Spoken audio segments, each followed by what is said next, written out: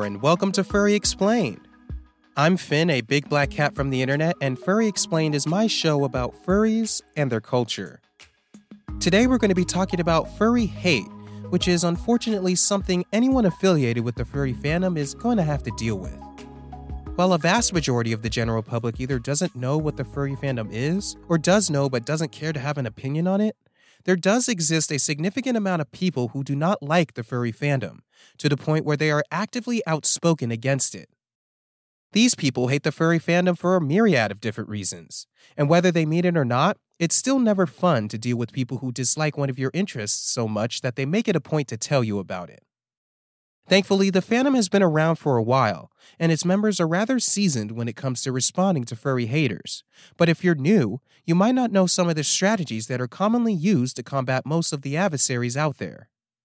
So in this episode, we're going to talk about who these furry haters are and why they dislike the fandom so much.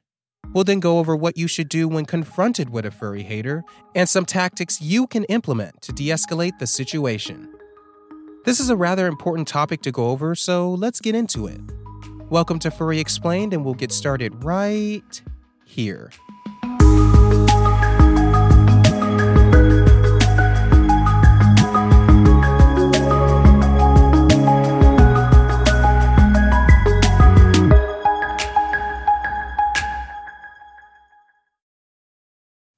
So what exactly is furry hate?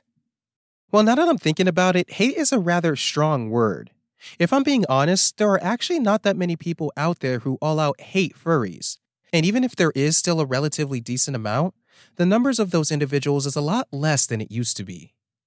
I guess a better title for this episode would be something along the lines of what is furry dislikeness or what is furry aversion, but I'll be honest here, furry hate is just a lot more SEO friendly than those other options.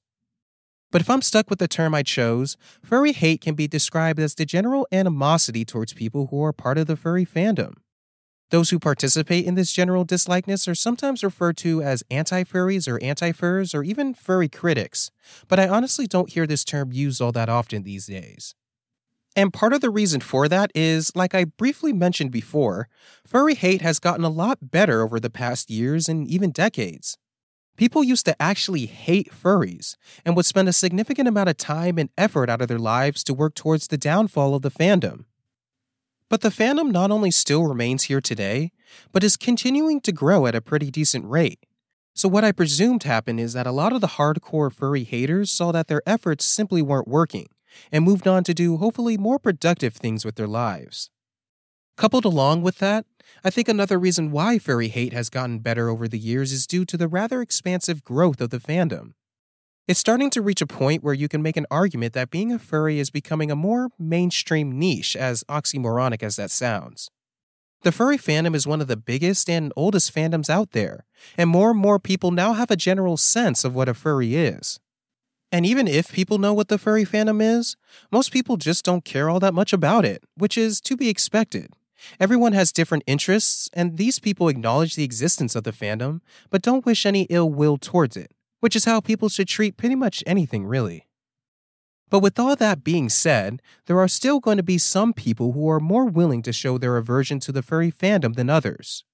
There's a variety of different people who have different motivations for the fall of the furry fandom, but from what I've seen and personally experienced, there are three main categories that these anti-furs fall under. The first of which are trolls, who mainly exist behind the safety of a computer screen and need no real introduction past that. These are people who hate things just to hate things, and aren't really looking for anything other than a reaction out of their target. Because of how prevalent the fandom is online, furries have been and will continue to be pretty common targets for trolls to try and get at. Combine that with the large LGBTQIA+ population and the whole furries versus gamers thing, it's difficult to just exist as a furry online without seeing or being the recipient of some hate from trolls. Another reason why you'll find a lot of trolls is something called, or at least I like to call, the bandwagon effect, which is a phrase I shamelessly stole from someone else, so don't give me too much credit for it. The best way I can describe the bandwagon effect is it's that point in time when something relatively niche starts to become popular to the point where it also becomes cool to hate on it. even if you've never had any experience with that thing or interacted with anyone who's a part of that community. The best example I can give of this is Undertale. Remember when Undertale came out? Which, for those who don't know, is an indie RPG game about a conflict between humans and monsters. Remember how it got really popular really fast, and seemingly at the same time, there was a rise of people who just hated it, saying that the game sucked and was overrated and people shouldn't play it and whatnot? That's what I've found a lot of trolls who don't like the furry fandom are like. They may not know anything about it, but they just see a large group of people hating on it for seemingly no reason, so in order to feel like they fit in somewhere, they start to hate it too. It's an odd phenomenon that, unfortunately, furries constantly have to deal with. The second group that tends to be vocal about their disdain for furries are people who simply have a misunderstanding of who furries are. Typically, this boils down to confusion surrounding members of the furry fandom and their relationship with animals. As you hopefully know by now, furries don't have relationships with animals. They just have an affinity for the idea of animals being more like humans.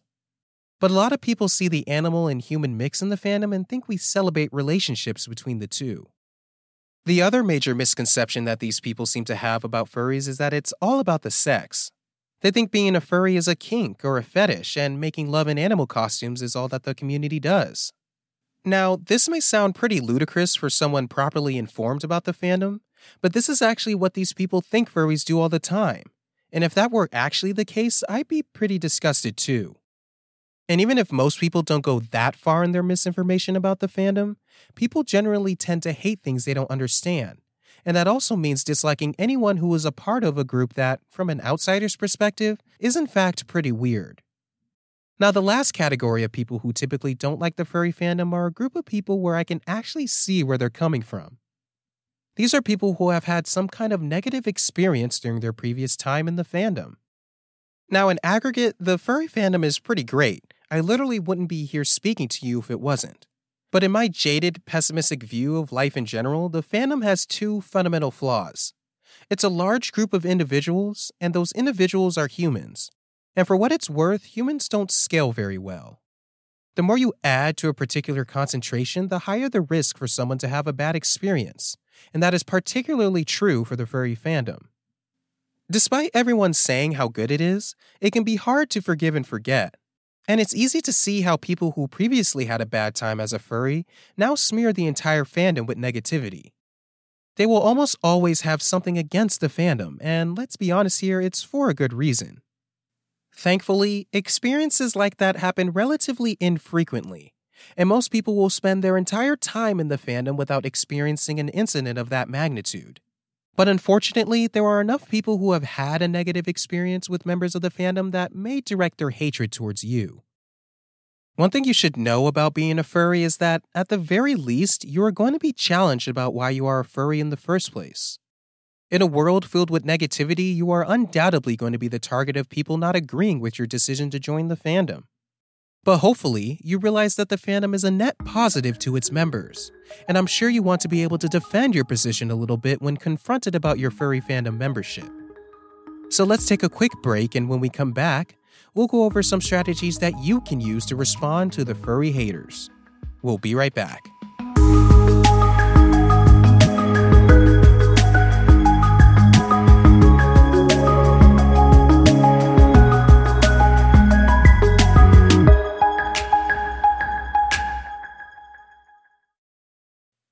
Alright, we're back. So we've talked a little about why some people tend to dislike the furry fandom, and as long as the fandom is around, the haters aren't going to go away. And I know I've mentioned this earlier, but I do want to stress that it has gotten a lot better. People are a lot more open to being a furry, and most people outside of the fandom now fit into the category of people who acknowledge the fandom's existence, but don't really have an opinion on the people who are in it. But despite this, there will undoubtedly still come a time where you will basically have to defend your position of being a furry. And actually, let me back up a little bit. Defending your fandom membership is making it a lot more serious than it needs to be. Basically, all you're doing is explaining one of your hobbies. You might not understand it, and I certainly don't, but one thing I've come to realize is there's always going to be someone mad at people for doing absolutely anything. Like someone could come up with the cure for all cancers, and the medicine that they create eradicates the chance of anyone getting cancer in the future.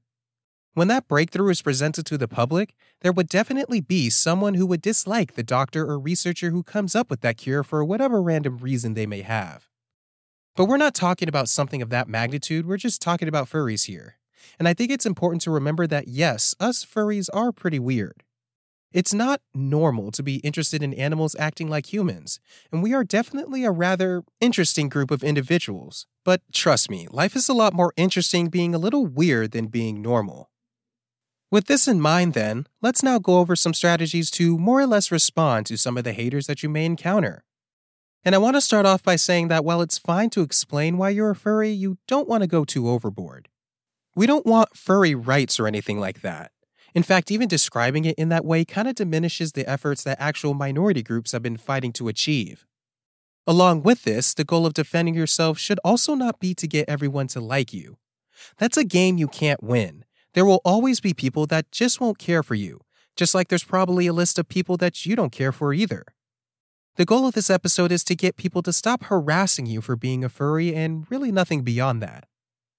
But let's get started talking about those strategies to defend yourself against these groups of people, beginning with the first of the three main categories that I described earlier, the trolls. While this may be the group of furry haters that you come across the most, they are, in more ways than not, the easiest to deal with. Most trolls aren't really doing it for the downfall of the fandom as a whole. They're just looking to get a reaction from the individual member they may be targeting. They are also pretty easy to spot. If someone randomly messages you out of the blue saying something negative about furries or you being one, that's most likely a troll trying to get a rouse out of you, which ends up making your job pretty easy. Just don't give them that reaction. Simply blocking them or reporting them if they're being extra harassing is all you need to do. It takes a couple of seconds at maximum to do, and then you can move on with your life. This is especially effective because what they're looking for is for you to get upset and overly defend your position. Because if you do, you've successfully given them your attention, which is all that they want at the end of the day. And trust me, it's not worth trying to sway their opinion about furries. Trolls are pretty much a lost cause. Nothing you say is going to sway them from their position. So when you do encounter trolls, it's a quick block and report, and it's like it never even happened. Now, the second group of people, those who have a fundamental misunderstanding of the fandom, are a little more tricky to navigate. Any distastefulness they may direct your way may not be as blatant as trolls, as anything negative they may say about furries usually shows up in a normal conversation. If this is the case, you have an opportunity to correct their misunderstandings and explain who furries are and what they really do, all in an effort to correct their otherwise flawed view of the fandom. But it's important to remember here that your goal is to explain, not convince. I guess you could technically say that you want to convince them that furries aren't bad people, but if they still think that what we do is weird after explaining it, so be it. Just keep a level head and explain in a real matter-of-fact way what the fandom is and isn't. You can focus on the good parts, but if they bring up something that furries do that is accurate but still rather distasteful to them, then yeah, simply acknowledge that whatever they're describing does happen. In fact, personally, I wouldn't even throw the "not all furries" line in your conversation. People would generally appreciate your honesty about this kind of stuff a lot more. And you'd be surprised at how effective this is. A lot of people actually end up joining the furry fandom after thinking it's too weird to ever be a part of. And even if they don't end up joining, after you're done explaining it to them, they should have a lot more accurate view of the fandom that should lead to a decrease of their level of disdain towards something they previously didn't understand. And even if they still find it too weird to be around, that's completely fine and on them. You've done your job at that point. But we're still missing one group of people that we previously mentioned tend to dislike the furry fandom, and those are the people who have previously had some bad experiences during their time in the fandom. This is tough because, for the most part, these people actually have a good idea of what the fandom actually is, and it's hard to navigate someone back to a place that previously hurt them in some way. With this in mind, it's really important to remember that your goal is to not convince them to come back to the fandom, just to get them to stop hating you personally for being a part of it. You shouldn't take any responsibility for the wrongdoings of others, and it's best to just describe the good experiences that you've had while being in the fandom and explain why you haven't felt the need to leave. These people don't come up all too often because, thankfully, really bad experiences happen in the fandom relatively infrequently. And along with that, most people who've gone through some of those situations know that it was a particular group or individual that did them wrong, not the fandom itself. Just keeping an empathetic attitude with these people will go a long way, and they should recognize that you personally had nothing to do with their decision to leave the fandom. And I guess that goes back to basically the overarching theme here. I've spent the last 9 weeks talking about the furry fandom in a way that shows how awesome the fandom really is. And no, it's not perfect, far from it, but it's still a net positive community to be in. And furries aren't going anywhere, meaning no amount of hatred or negativity towards the fandom is going to stop it from existing. So keep that in mind when you're going up against haters of the furry fandom. They might get you down, but it's important to take care of yourself and surround yourself with positive people that don't have a problem with one of the hobbies that you engage in, which is part of the reason why people join the fandom in the first place. Keep a level head and a positive attitude when it comes up, and you should have no problem responding to furry hate.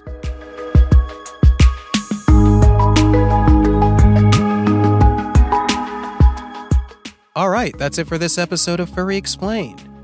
Thank you so much for tuning in and listening. I really hope you enjoyed it and maybe learned something new today. And before I move on with the usual call to actions, I just want to take some time to acknowledge that this is the 10th episode of this show, which is pretty significant. Most industry experts will tell you that a majority of podcasts die out by their 7th episode, due to the person behind the show getting bored or giving up on it because it's not growing. But this show has beaten both of those odds. This is the 10th straight week of releasing an episode, and the audience of the show has grown every single week from the beginning. And that means a couple of things. First and foremost, it means I owe you my sincerest thanks. I could have easily gone and been just another furry YouTuber or Twitch streamer, but I wanted to fill a niche in the fandom that I wasn't completely sure was there, but wanted to find out anyway. And the fact that the download stats for this show have continued to grow upwards mean that there's something here. There's a market for furry-based podcasts, and despite my personal belief, my voice doesn't suck that much. And what that also means for me is that this is no longer just a side project. This is now a hobby that deserves more time and effort put into it, and that's exactly what I'm going to do. I've got some new audio hardware on the way so I can sound better in my closet. And yes, I do record every episode in my college dorm closet. I got plans for an increased presence on social media. TikTok, anyone? And part of the reason why the past 2 episodes have been on the shorter side is that for the last 2 weeks, I've been experimenting with different ways of increasing the production quality of this show, and I wanted all that to be ready by episode 11. One thing you should know about me personally is that I'm very competitive, and you know what, I'll just go ahead and say it. I want to have the best furry podcast out there. But there's definitely a lot of work to be done before we get there, and I want to thank you for coming along for the ride with me. But with all that being said, some things aren't changing. And as always, if you want to continue the conversation about furry hate or have any other feedback for the show, make sure to find and follow me on Twitter. I'm at Finn the Panther, and the link to my Twitter is down in the show notes, along with any of the other links I use when researching this episode. If you like the show and want to support it, the best thing you can do is to subscribe wherever you get your podcasts. If you're on iTunes or Apple Podcasts, make sure to give the show a rating and a review as well. You can also tell people about the show, and I'd greatly appreciate it if you did that as well. Thank you in advance for doing so, and we'll be back next week for another episode of Furry Explained, but until then, stay wild out there. Peace.